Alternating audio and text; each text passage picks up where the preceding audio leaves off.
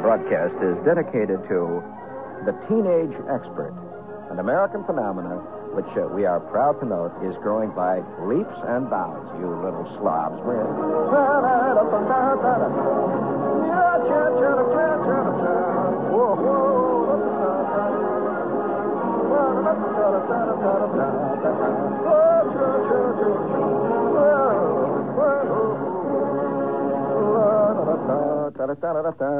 Have a little note here from listener types. He says, Dear Shepherd, I would like to wish that teenage expert a happy 20th birthday. Bum, ba-dum, bum. All right. I'll tell you what it's all about tonight. Yes, sir. You know, it's funny. I always get the same itches all the time, you know. I think that we never stop being what we are. I don't recall ever really changing myself, ever. You know? I don't think you feel much different right now, Al, than when you were a kid, do you? I mean, your knee hurts. But outside of that, no, really. And, you know, people have this myth all the time going that people change. They mature. They evolve. I've never seen it happen. I've never really changed. Well, I want to tell you, I got a terrible itch that happens every year. This happens to me. I was out at the airport the other day, and I'm standing around there by the ready line, a lot of planes there. For those of you who don't know why I go there, I'm a flyer type, and I'm out at the airport, see, and I hear off in the distance, just on the other side of the main runway where the weeds are high, there's a couple of signs out there, you know, for used cars and stuff. I can hear, wow, wow. And I look over there, and I see this model airplane. And there's about 6 kids in the field, and they've got a model airplane. You know, the tethered control type that you control from the ground, and it's going round and round in circles. And I stood there for a while watching that while the guys are gassing up the plane that I'm about to fly, and I'm watching these kids out there. And every year, I wish I could do something about it. It's terrible. I shouldn't do this. I mean, I shouldn't think this kind of stuff. I get the terrible urge to build a model airplane. I really do. It just drives me, and I find myself looking in windows. I can't help it. When I walk past a window like, what's this place down on 32nd and 5th? A fantastic store place, toy place. What's the name of that place? Anyway, yeah, it's funny. It's at 32nd Street on 5th Avenue. If you don't know anything about it, it's wild. Now, this is not a commercial for you. I don't even know their name. But every time I'm in that neighborhood, I have to go there. I just have to. Now, that's almost a pure male thing. You agree with me there, Al? You don't see many women in that store. But it is fantastic. 5 floors. 5, maybe 6, 7, I don't know. But you go up in that elevator, and I'll tell you, they got one whole floor that's nothing but model cars. I mean, all kinds. They have track races, everything, model cars, scale models, gas models, electric models, radio control models. And then the next floor is the floor. I've never been a real car model cuckoo, particularly. I prefer real cars. But that next floor, man, that model airplane floor, every time I get on that floor, I walk around and I get that itch, that fantastic urge. I just can't help it. And of course, I might say this, that it's, again, this is a male thing. I don't know many girls who spend any time building ship models. I have never known a girl to build a ship model. To my knowledge. And you know, women maintain the myth that they're the same as men. The only difference is a little wiring, you know. That's about it. They really do. This is one of the great beliefs that the Helen Gurley Browns of the world have. You forget it. I'll tell you. There's a vast... You cannot imagine Captain Ahab being, let's say, played by Shirley MacLaine. It's just... What is it? It's a male thing. And building model ships, you never see a girl in those stores. You'll never see... If she is, she's buying it for somebody else.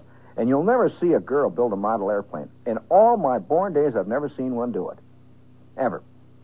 I'm just throwing it out for what it's worth. Now, there must be a big difference there. Because I think the model airplane and the model car, particularly the model airplane and the model ship, not so much the model car, these are expressions of a deep romanticism. I think women are sentimental. They're not romantic. I think men are romantic, but rarely sentimental. This causes a lot of problems. I mean, between the sexes. Oh yeah, women make a big issue of things like birthday cards. This is sentimentality. They really do. They make a big issue about little things like sending him a get well card and that jazz. The man, he doesn't even know. Half the men I know don't even remember when their own birthday was, much less anybody else's. It's the truth, you know. This is sentimentality. But the average man, I'll tell you, I don't care if he's got any glands at all. The average man, he gets, you can just see it.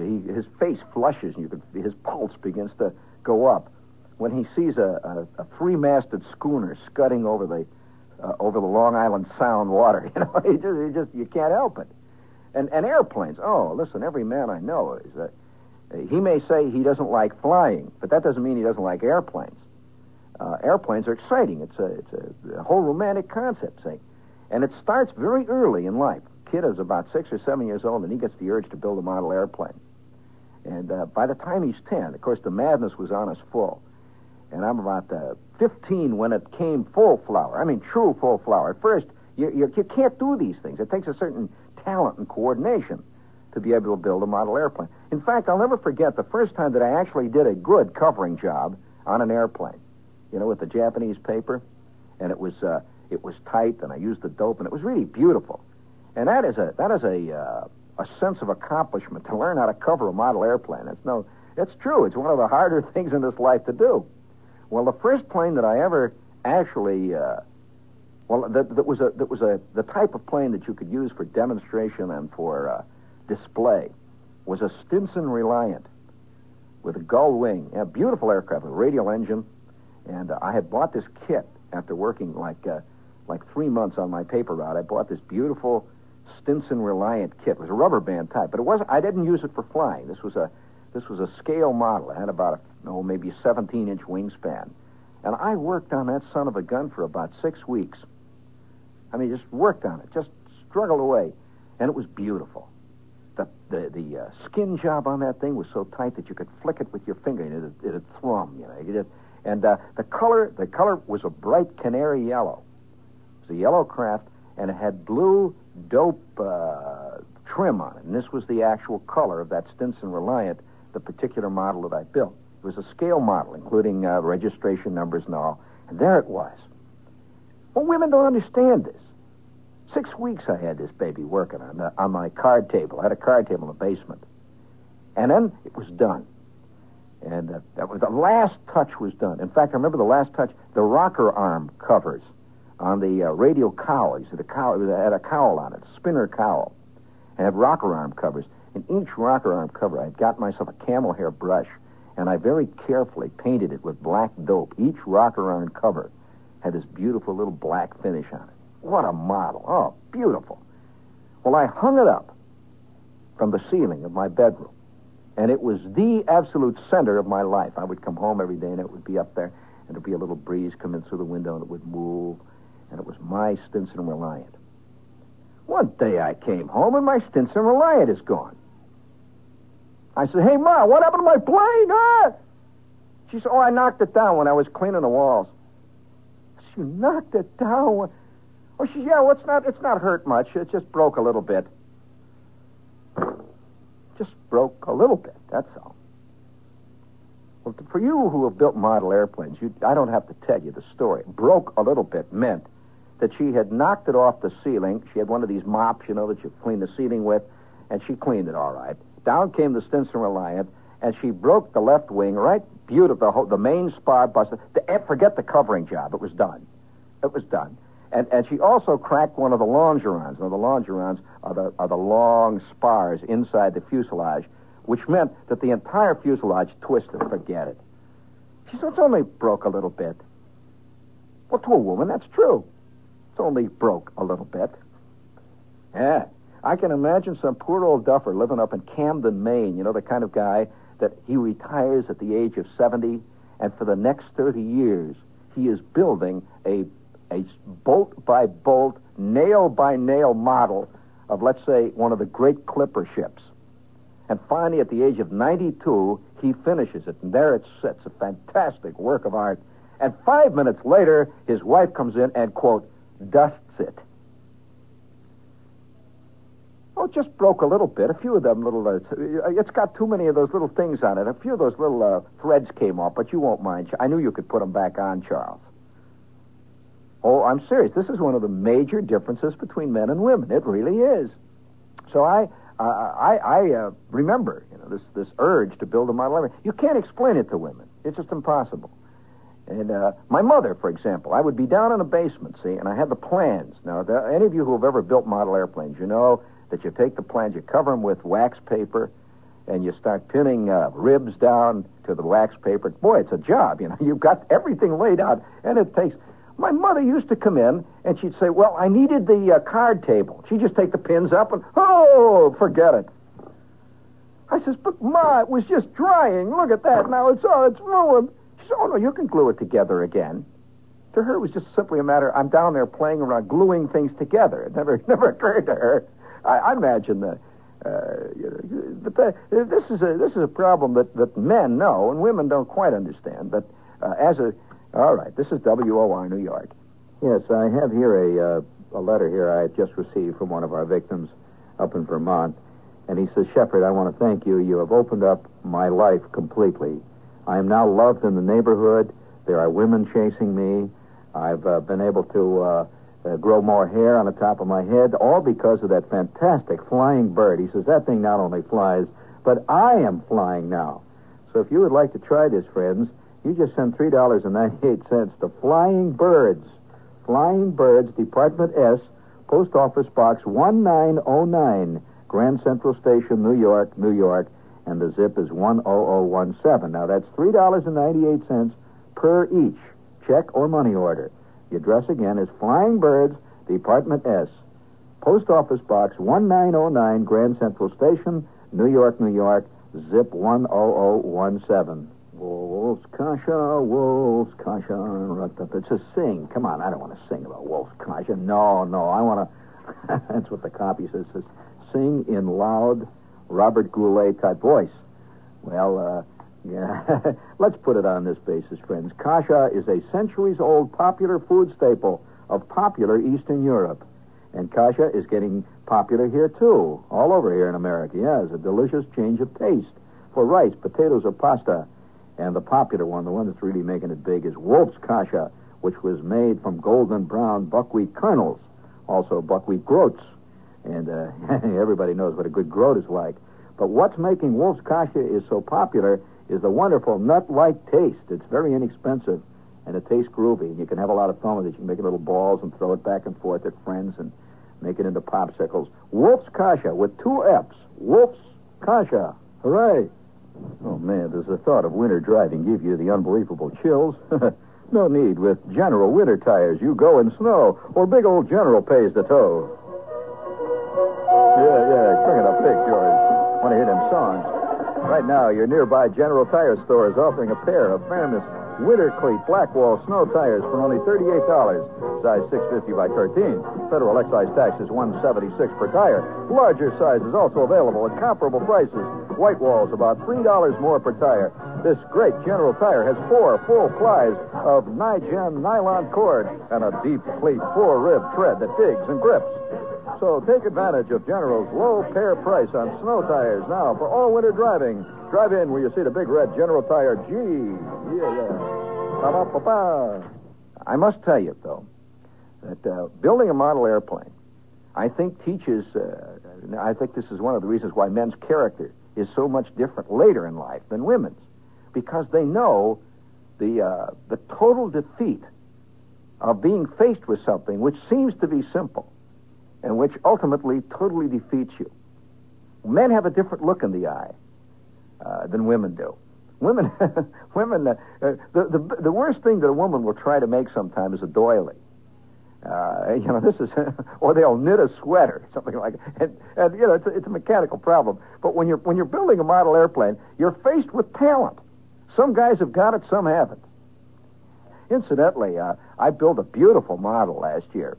The last time I talked about, it was beautiful. No, real model airplanes, the real type. I'm not talking about gluing the plastic models together. This is not the model airplane. That's just a little... that really is just a little decorative gimmick. It's not building a model airplane. So when I'm talking about model airplane building, I'm not talking about going down and getting a kit that you glue the plastic wings onto the plastic fuselage and so forth. That's a very different process. I'm talking about building a model, literally building. The difference really is this. Have you seen these canvases where you paint by numbers? Well, it's a far cry from painting by numbers to painting a painting. Really a far cry. And that is the difference between building a model airplane that comes as a plastic kit and building a model airplane. Now, last year, I built a Curtiss Robin. I just wanted to see if I still had the old touch. And I got a Curtiss Robin. I got it at that place at 32nd Street there, 5th Avenue. And it's a beautiful model, and I built this thing, and there it was. What a feeling of accomplishment. You know what bugs me, though, is that half the guys who see it say, oh, yeah, I used to build model airplanes. And you ask them, and it turns out what they did was glue pieces of plastic together. They think it's the same thing. It's a very vast difference, and you can't explain it to them. But one year, and this is strictly a male adventure, so I might as well warn you. This is a male thing. Did you see the little note that came in from Cincinnati the other day in the Times? Well, you can't imagine girls doing this. I read this to you.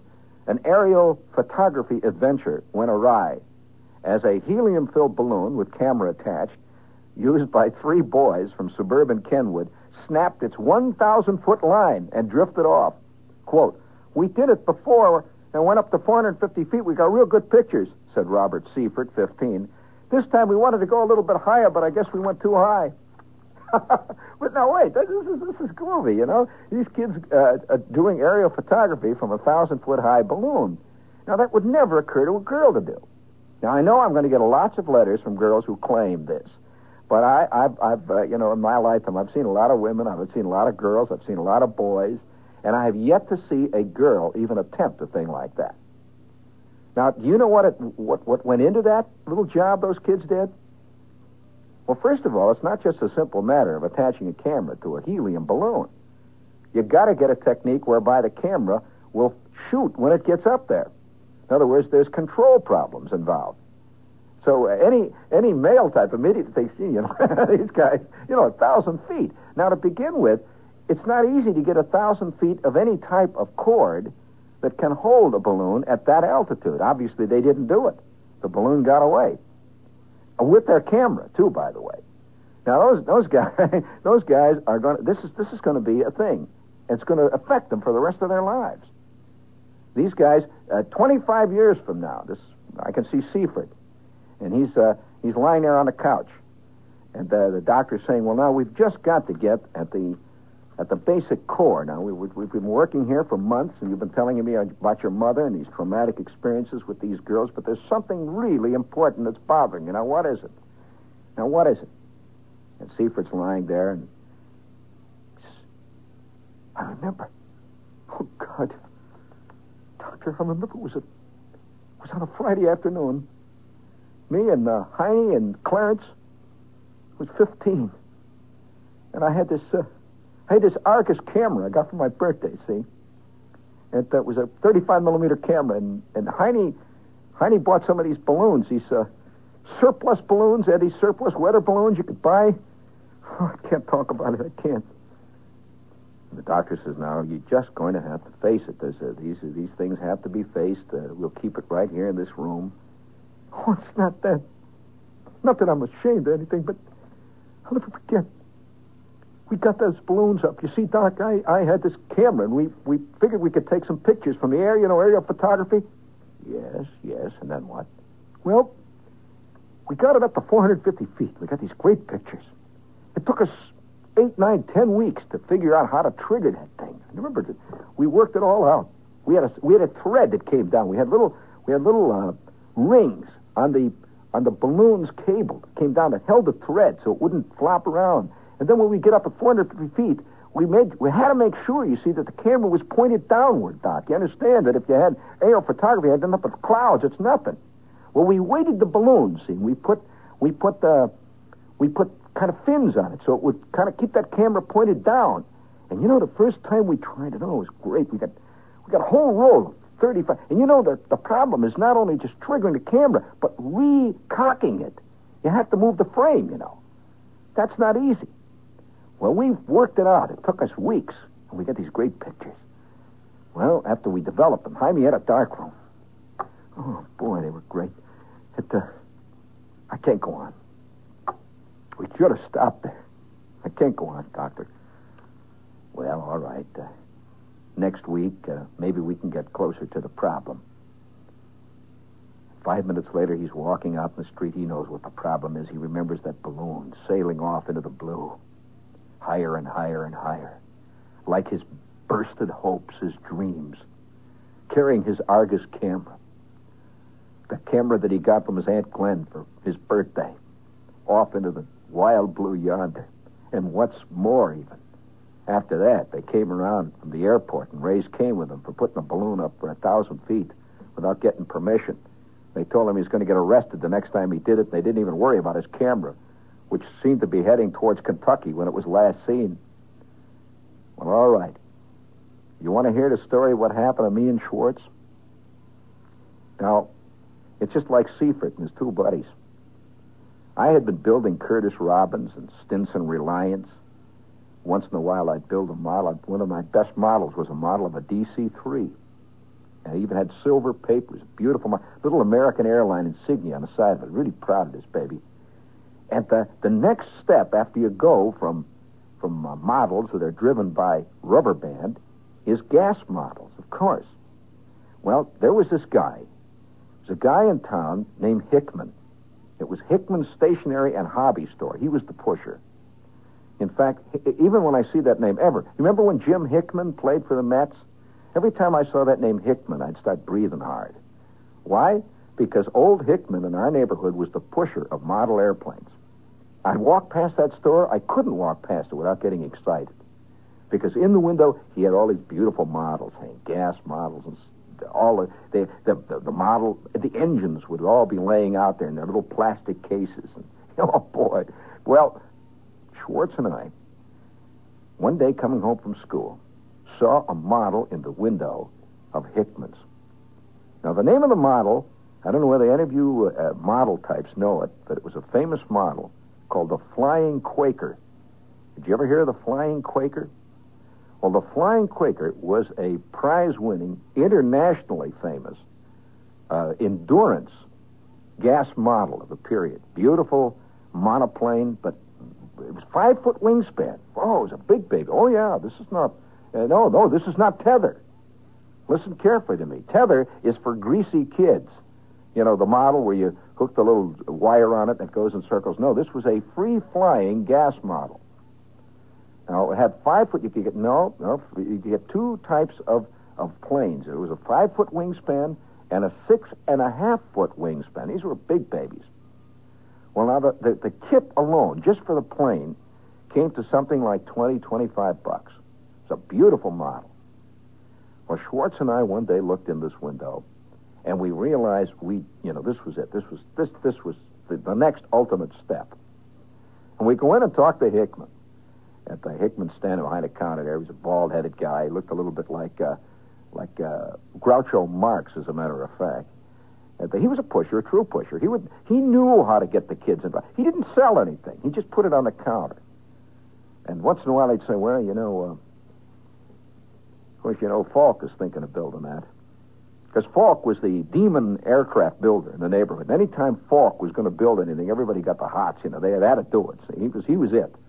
And so he would just mention, Johnny was in the other day looking this over, and he says it's going to be his next project, Oh, boy. And there on the counter, opened up. He'd open them up, you see. Just you could see the stuff. Was this magnificent kit of a Flying Quaker. When we looked at this thing, we priced it. And Hickman came over in the final clincher. He said, look, you guys been buying stuff here for years. Are you two guys going in on this together? Schwartz said, yeah. I said, okay. $15. Well, that is $6 off the price. It's a $21 model. He says, $15 just for you guys. Don't tell anybody that I did it. Well, we go rushing home.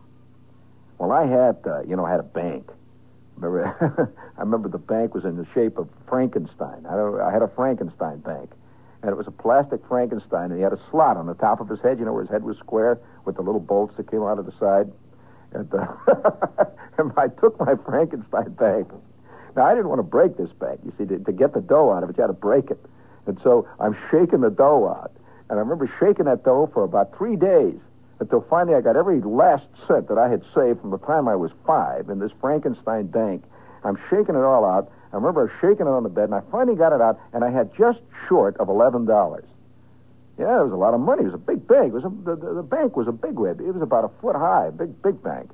And I had, every time I'd get a 50-cent piece for my birthday or Christmas or something, I'd put it in there. And I had about $11. In the meantime, Schwartz is shaking everybody down that he can shake down for his dough. Well, this went on for about a week, and we are getting more excited by the minute. Oh, boy, it was fantastic. Well, by the next Friday, 1 week or so, we had the $15.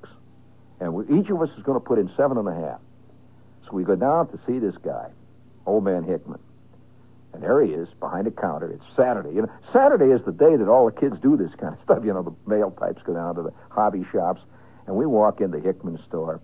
And there's a lot of other kids walking around in there buying little things like, 35-cent Piper Cub models and stuff like that. And Schwartz goes up and says, Mr. Hickman, we would like to buy the Flying Quaker, the 5-foot model. Hickman says, oh, yeah? Really? This kind of threw him. Say, it's a big buy.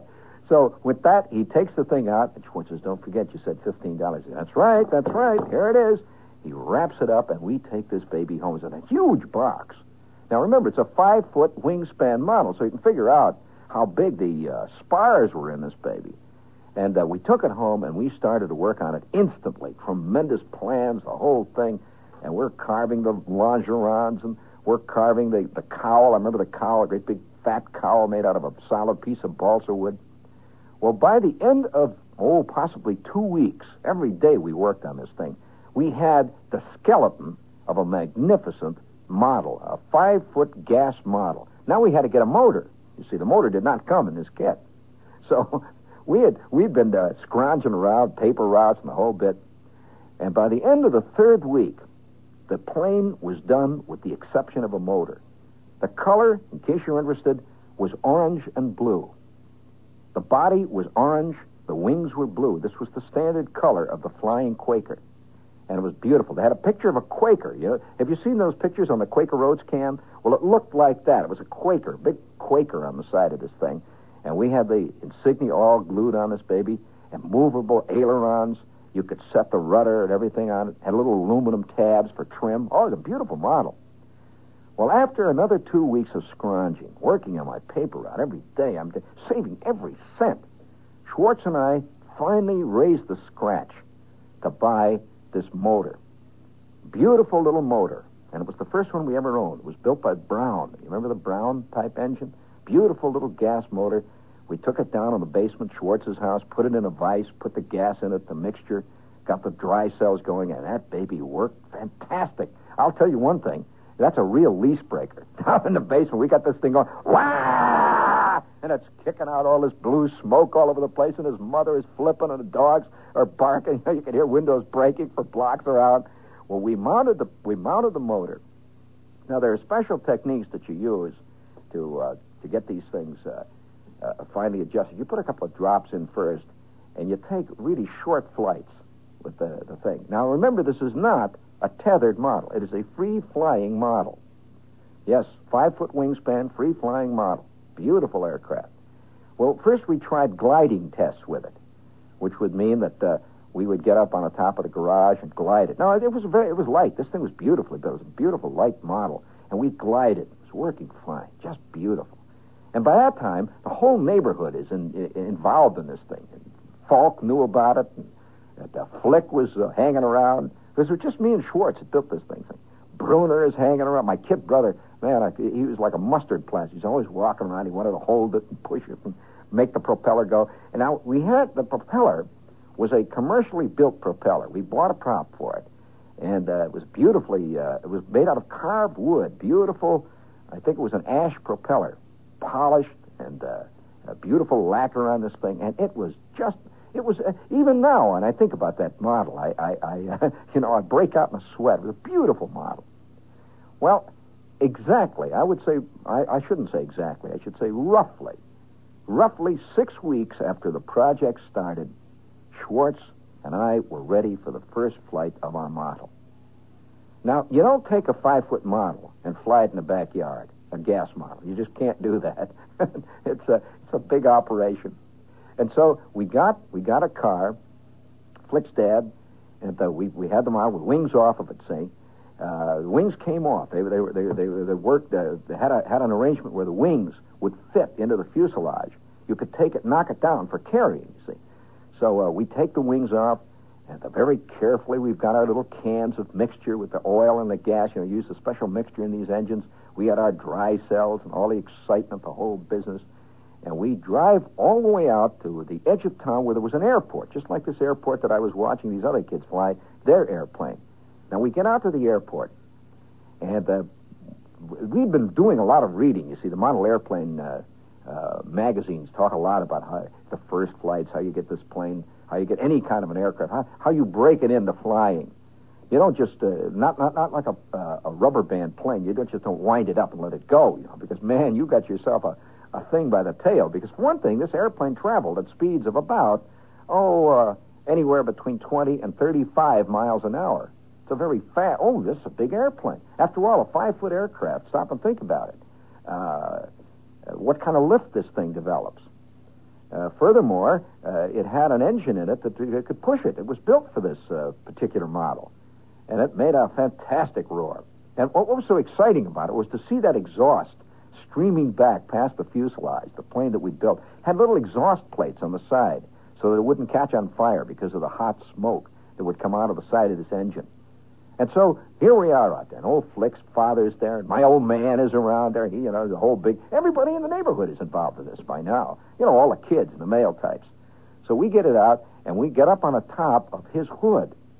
Now, this was the first start. You see, you had to get up in the air because you got to get this thing off the ground to begin with. See, so we get up on the hood of his Pontiac, and we put, with a medicine dropper, we put 3 drops of gasoline mixture, the fuel mixture, in the little tank of this aircraft.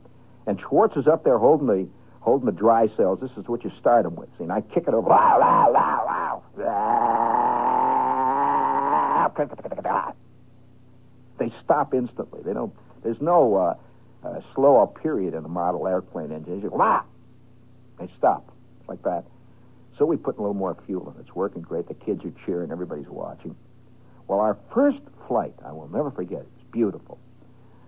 We had about a drop, maybe half a drop of gas in this thing, just a little bit. And she went, she took off and went about 150 feet at an altitude of about, I'd say 20 feet. And she cut off right in mid-flight. And she just glided down. Oh, fantastic. And the kids are cheering and roaring. The fantastic applause. Hooray, hooray, the old man's running around. See, my father always had a vague, now that I look back on it, he had I could see a sense of inadequacy around me. Because, each succeeding generation seems to be able to do stuff better than the one before it. And the old man was always having trouble, just getting his Oldsmobile started, much less get one of these babies started. He'd look at it. He was fascinated by this whole bit. And he's out there walking around giving us advice, totally useless advice like, I think what you ought to do is tilt it up a little bit when you're going to give us the wrong advice. Keep it tilted up so it goes up in the air. You want it to go up. Well, we finally decide it is ready to go. And now we go out to the center of the field. Great crowd of kids. Flick's car, Schwartz, Bruner, all of us. We are about to have one of the great lessons in our life. A beautiful model, magnificent thing, shining. It had about 15 coats of dope on it. And the sun was glistening on the wings. That beautiful insignia of the Quaker had a big tricorn hat, the Quaker, on the side of the airplane. Well, we filled the tank up for extended flight. Now, this thing had an endurance, theoretically, of roughly, if it was filled up, of roughly 17 to 20 minutes, according to the technical details that we got with the engine. We filled it up, which was, of course, insane, but we did. This is the problem. Just like old Seifert here, he just went 300 feet too far with that Leica, or that Argus, right, gang? It's always reaching a little too much. That's what's going to get you. And so we filled the tank, drop by drop, and now she's ready for 17 minutes of extended flight. Now, we had been doing control tests, which meant that the plane was set to spiral. It was set to spiral in big sort of left turns, you can imagine. It was not going to supposedly fly away. Okay? Well, we're standing in the middle of the field now. Schwartz has got a hold of the dry cells. The old man is standing behind me. He's while I'm holding it, you see. And we got Flick to kick the prop. I says, Flick, you kick the prop over now. And you just take this prop. Here we go. That would kick, and it spit a little of the fuel out the exhaust pipe. I'd say, come on, would you check and see whether any of that fuel's on the top of the plug, will you? It's wet or something. So we wipe off the plug. And then we try to get... And then after about 5 tries... Oh, I could feel that baby straining it. Just straining it, roaring. And Schwartz unhooks the dry cells, and now she's in my hands, ready for free flight. The sun is shining down. This is 2 months of work, the culmination of our dreams. This is the end of what it's all about. Wow, wow, wow, wow, wow, wow, wow, wow. The kids are running around yelling and hollering. And I remember Schwartz hollering, get out of the way now, get out of the way, let's give it some air, wow, wow, wow, wow, wow. And they fall back in this big semicircle. Well, now there's a technique, of course, of launching an aircraft. You never launch it downwind. You must always launch it into the wind, you see. So I move into the wind, and I'm holding this baby with just a slight tilt downward of the nose so she gets a little flying speed up. And the lift is all the ailerons and the rudder tabs and the trim tabs, and everything is adjusted. Wow, wow, wow, wow. And Schwartz says, okay, now hold on to it, hold on to it. Hold on to it a minute. I want to adjust the tail again. You see, because what was happening was that the slipstream, the tremendous kick from this rudder, or rather from the propeller, was making our controls straighten out. Literally, it was so Schwartz is back there adjusting the rudder again, see, so it would turn. Wow, wow, wow, wow, wow, wow, wow, wow. This time, the stabilizer's flopping up, saying, wow, wow, wow, wow, wow. And I'm holding it. Boy, it's shooting blue smoke out all over my head.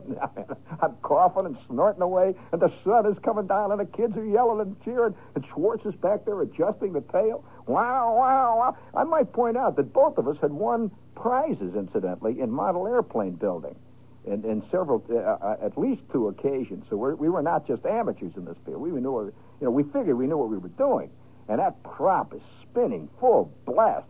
There's no way, there's no acceleration or anything on these motors. They're either going full blast or they're stopped. That's it. So it's roaring away, and I'm hanging on this thing, and you could feel it. Airplanes are built to fly. They're not built to roll around on the ground or hang from ceilings. You can just feel the flight in this baby. Wow, wow, wow, wow, wow. She is screaming away. Schwartz is running around at Jesse. He says, okay, you all set? Wow, wow, wow, wow, wow, wow.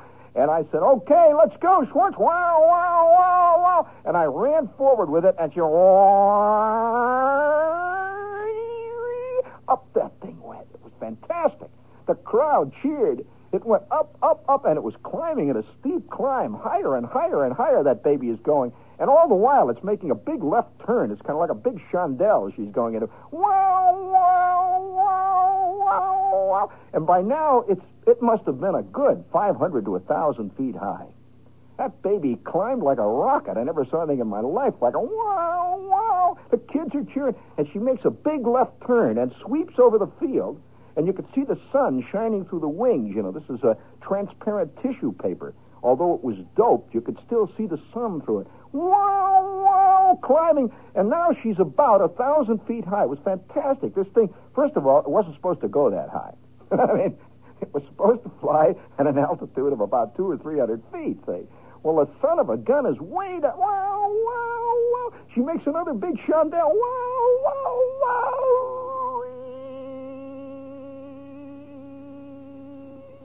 And she straightens out and heads into the sunset.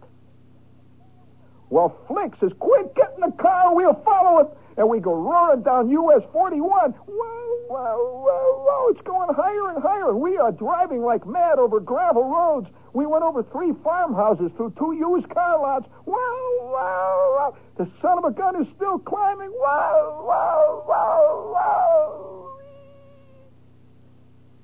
And it disappeared in the blue.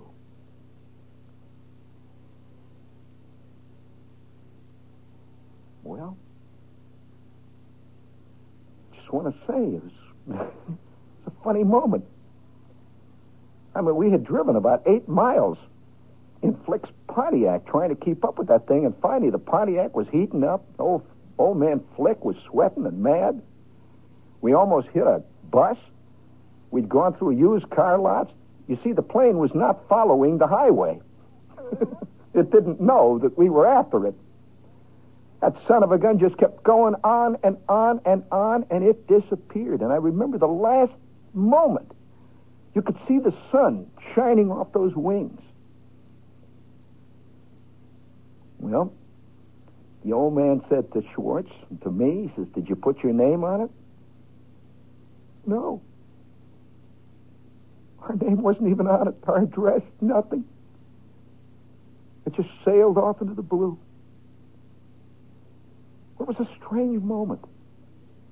It was a triumph. I mean, it was obviously a triumph. The plane flew like a bomb. And in the basement, I came home with the old man. You know, we're kind of sad. We were figuring we were going to go out the next day and look for it again, but forget it. That baby was, 17 minutes that thing was set to fly, anywhere from 17 to 20 minutes. And she was at an altitude, by the time we last saw her, she was approaching 2,000 feet. Well, this thing could glide for 4 counties.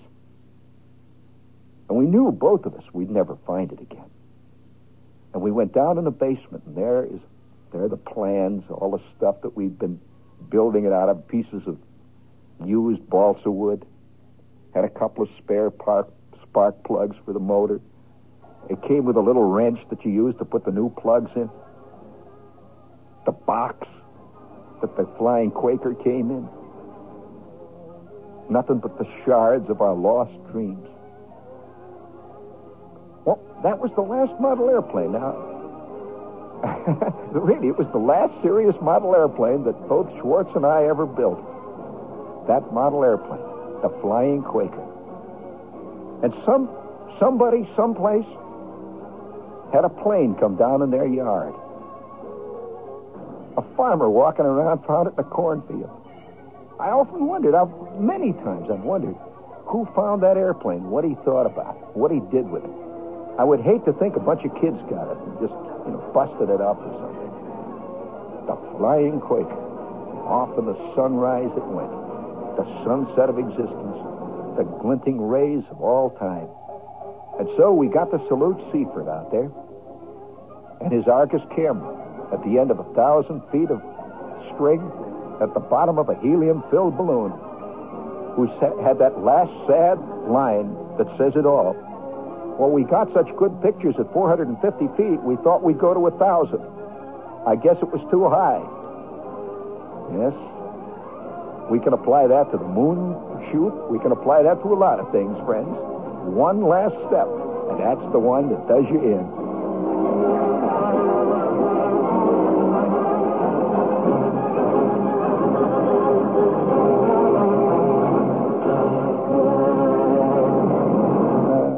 This is WOR New York. Now it comes with the news with John Scott.